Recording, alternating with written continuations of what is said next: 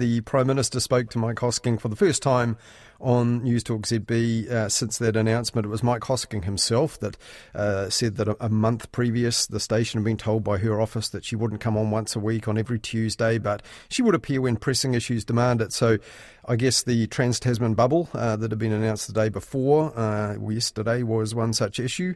In the end, they talked for 8 minutes or so. It was reported by the Herald to be a tense affair, but I think pretty much like other ones they've done before.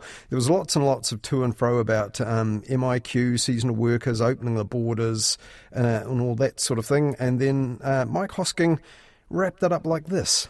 Appreciate your time. Jacinda Ardern, the Prime Minister. How do you reckon that went? Some feedback shortly, 16 past. Yeah, Mike Hosking doing his signature desk thumping, but a real tone in his voice, a bit of an ominous tone, I thought there. Well, he did ask for feedback, so what came in? Well, he kind of did mostly his own feedback, a little bit from the audience, but mostly he just sort of set off wanting to tell listeners about, the background to it and the decision the PM had taken earlier. And, well, in fact, this is what he went on to tell his listeners. 18 minutes past 7. I got to let you in. We're involved in this discussion at the moment. I don't want her back on the program, is what it boils down to, and your feedback seems to back that up. Our Prime Minister lives in a fantasy world. Oh my God, how can you stand it? How patronising is this woman? Boy, I'd love to have been a fly on the wall looking at her face. Why do you waste your time? My God, Mike, how long she had to prepare for the interview? 6 weeks and nothing's changed, and so it goes and goes. And Mike went on after that to say that his management at ZB still wants him to talk to the Prime Minister on these issues when she's willing to come on, which is a condition he didn't like.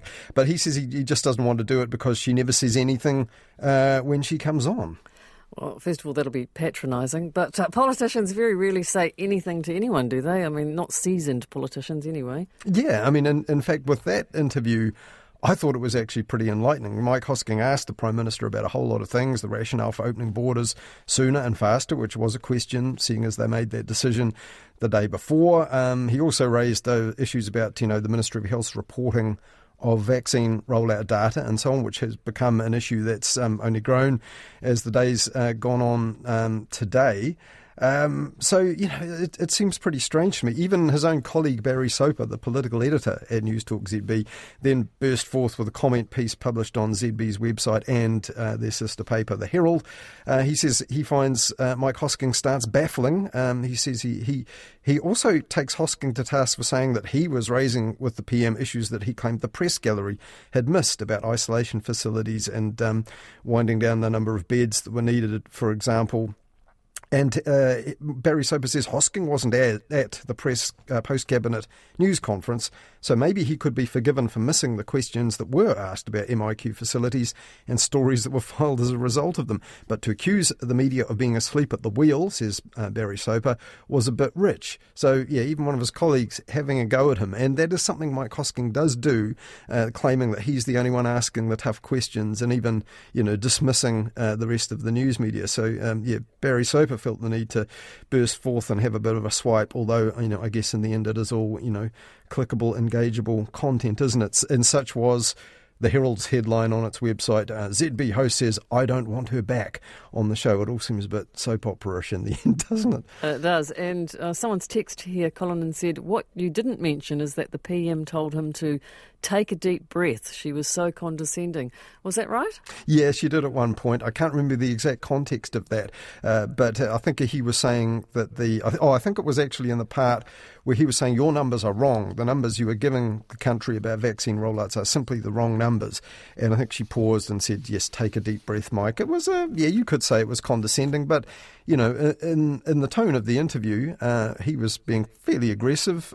She didn't say that in a particularly, mean or nasty manner. It was delivered in a measured way. So, yeah, she was having a bat back at him, but I don't think it was out of context in the exchange they were having. But, in the end, it seems like we're going to have more of these interviews. Mike his bosses want him to do them. They want the PM on the show. He's saying, I don't want to do it, and I think it's the wrong decision. So I think we're going to end up with, ZB listeners anyway, will end up hearing a bunch of these interviews where both parties are kind of reluctant participants, and you're going to get a lot of kind of performative griping from Mike Hosking afterwards, who takes up even more time in his show, giving him his own reckons on the interview he's just done. And yeah, evidently he doesn't want to do them. Well, he might say, I don't want her back, but she's saying, I'll come back when I want to. Yeah, I know. This is what I mean about the soap opera nature of it. She dumped him a month ago. He's still talking about it. Some people probably don't want to hear it out in Radio Land, but I don't think there's going to be a successful resolution to this one. Well, should we move on to a bit of a transport theme now? Much ado about a train. Yeah, well, obviously the big news on Tuesday was that Trans-Tasman bubble, but it was also the first trip of Te Huia, the Hamilton to Papakura, and then, if you change trains, to Auckland, the commuter train. And I found the coverage interesting because it's a consumer story, but also highly political. It's environmental, of course, transport choices. And, just trains tend to make people very emotional, I think, or some people. But that first trip was a real media event on the day, but partly the thunder had been stolen a little in media terms because the day before it had also been in the news because they did a test run. The Prime Minister was on board, therefore the political reporters were there, and also other ministers and local body politicians and officials were all on the train, so it got covered on that day as well. How did they cover that? Well, on the Tuesday, yesterday, the debut journey, that's perfect for breakfast television because it left just before 6 a.m. when the two TV channels, TV1 and TV3, kick off. In fact, John Campbell was whipping up enthusiasm for it on the day before. He was posted a video to Twitter. He was standing beside the stationary train, gesturing, striding up and down the platform, urging viewers to tune in. There's a bit of train noise in the background, but this is how he was urging viewers to make sure they didn't miss him on the train the next day on TVNZ Breakfast. Who will use it? Is this the rebirth of rail and the start of something exciting, or, well, evidence that we've still got a long, long way to go? Breakfast, TVNZ1, we are live on the train from 6. Whoop, whoop. Yeah, see, on the face of it, I would say, man promising to catch a train in the dark is not compelling live TV. But on the morning, they cut back and forth to him on the train. He kept up that level of enthusiasm during the journey itself, spoke to a whole lot of people. In fact, the Spin-Offs reviewer, Tara Ward, did a whole summary of those for those who missed it. There's a link to that on the Mediawatch page of the RNZ website for Midweek Mediawatch. If you want to follow that, well worth a read. He wouldn't have been the only reporter on that day getting a free ride, though, would he? Oh, no, he had plenty of company. Yes, the AM show at 3 had Karen Rutherford, a reporter who I think lives somewhere in the Waikato region, so she was quite excited about having that opportunity. They kept cutting back to her, although her line wasn't holding up, so Duncan Garner back in the studio having to make jokes about the Wi-Fi. But she talked about the train, the creature comforts, all this sort of stuff, and painted a bit of a picture of what it'd be like to ride it. And Checkpoint the same day actually did the return journey in the afternoon back to Hamilton as a live stream, and reporter Nick Trubridge tried to cue it up, get the very moment that they pulled into the station, and then also having to sort of translate what was going on for people who were just listening and not watching the video live stream. And so it didn't quite work. But all in all those reporters on the train did give people a pretty vivid picture of, what the new service was like. But I did get the feeling at times that they made it all seem like this was a completely new ride and experience and sights and sounds and so on, that things you could see out the window. But of course the Northern Explorer goes through the same route, passes through Hamilton and then all the way to Auckland without stopping 3 times a week. So yeah, the commuter thing is new obviously, but it wasn't as if they had reinvented rail from Hamilton to Auckland.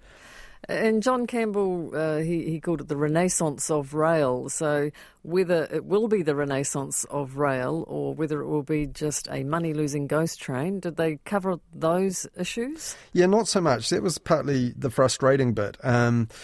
Because, there are real holes in the plan that need to be explored, maybe not necessarily on day one, which is, a celebration day, the debut of the new train. But to change the tone a bit, TVNZ1 News on Monday, after that test run, they did zero in on the drawbacks. So this is the host, Simon Dallow, bringing the mood down a bit with the intro for their report. Details of a much-lauded train service between Hamilton and Auckland have been released to a mixed response. The most expensive adult fare is $17 each way, but it's cheaper if you board at a station along the way or use a travel card instead of cash.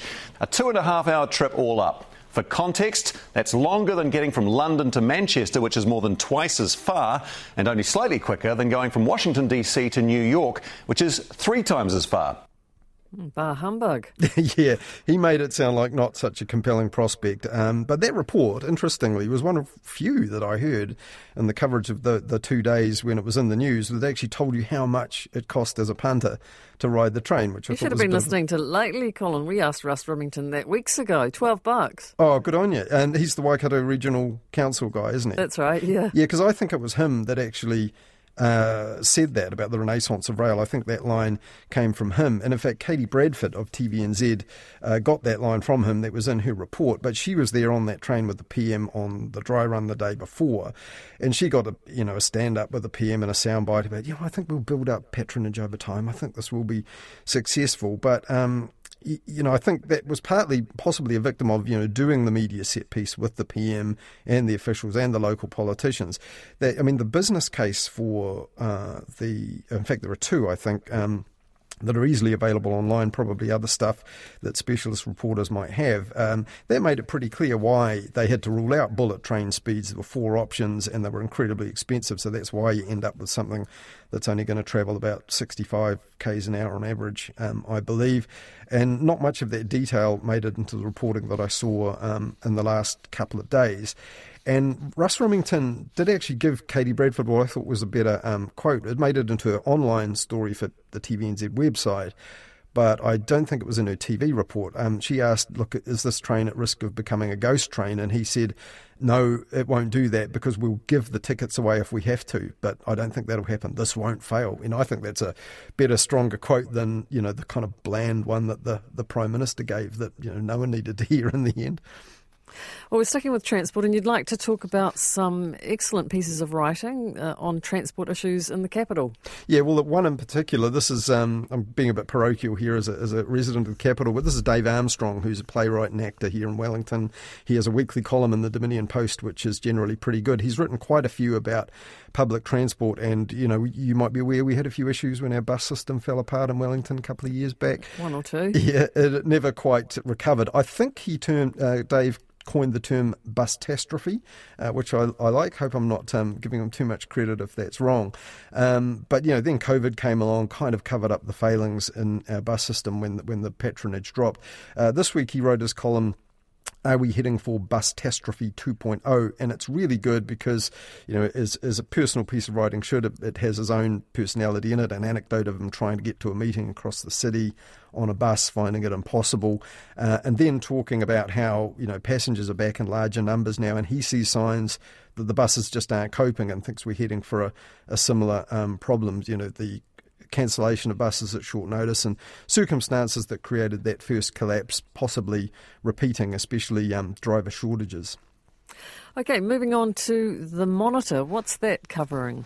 Yeah, this is a new initiative from Stuff. So Stuff still innovating, 1 year on, a bit more now, under the new management of Sinead Boucher.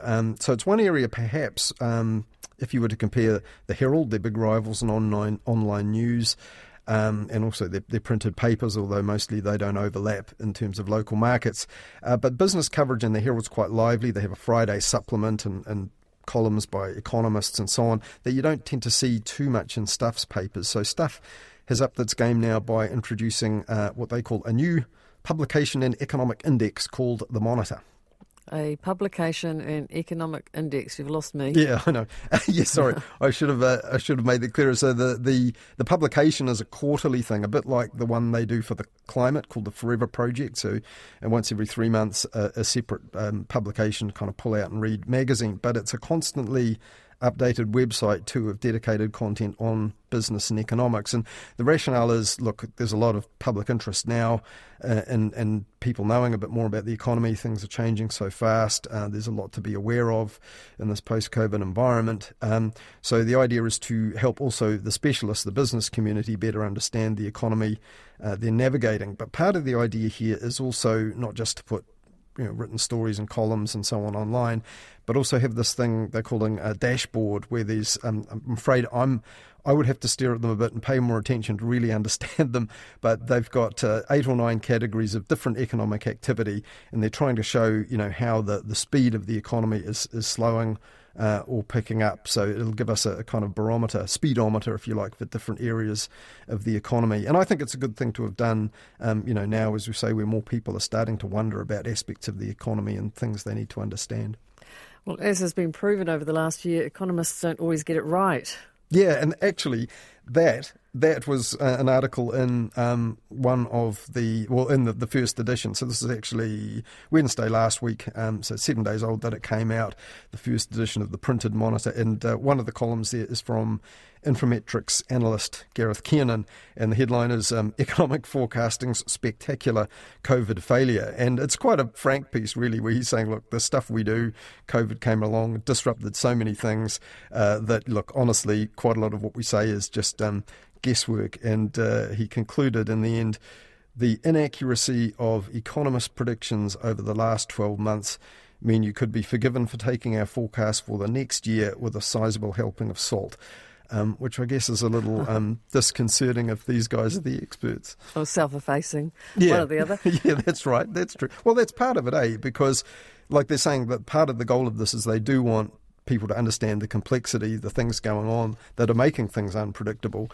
And, part of it is, we've got to understand the unpredictability. And if even the experts are saying, we suffer this too, that all is context that we need. So a bit like the Forever Project having 2 or 3 specialist journalists, it's their business editor, Susan Edmonds, who's putting this all together. So I think it'll get some of their best content from their newspapers and the site that might get a bit buried in the Stuff site along with the other content, putting it all in a specialist section like this that's not just business news but helping to understand and explain parts of the economy. I think it's a good thing. And you spotted an April Fool gag that you quite liked. Yeah, I'm a bit of an old crank when it comes to April Fools. I don't find many of them very funny, and so many of them are hard to spot. And basically, the people that fall for them, I generally end up feeling sorry for them. But Wilderness magazine had a really good one, which had a bit of a media point, because recently the Department of Conservation sort of overextended and introduced this kind of rather controlling media permission policy, which would oblige media who are operating on conservation lands to get a whole lot of permits before they do anything. I think they've rolled that policy back now. But on April the 1st, Wilderness magazine on its website said the Department of Conservation has announced that from June the 1st, all hut book comments will need to be submitted to DOC for approval before publication in any hut book. The clampdown comes in the wake of DOC's controversial policy demanding media apply for permits before any reporting or photography on conservation land. They quote a DOC spokesperson as saying, "We are tired of people making silly remarks in hut books. We thought we'd stamp this out by printing rows and columns. Anyone now wishing to leave a comment will now have to email an application to comment form to DOC upon arrival at every hut, and then they'll be required to drop the form off in person at the end of their tramp. If approved, the comments, including intended routes from a hut, will be added to the hut book within 28 days of the tramp's conclusion."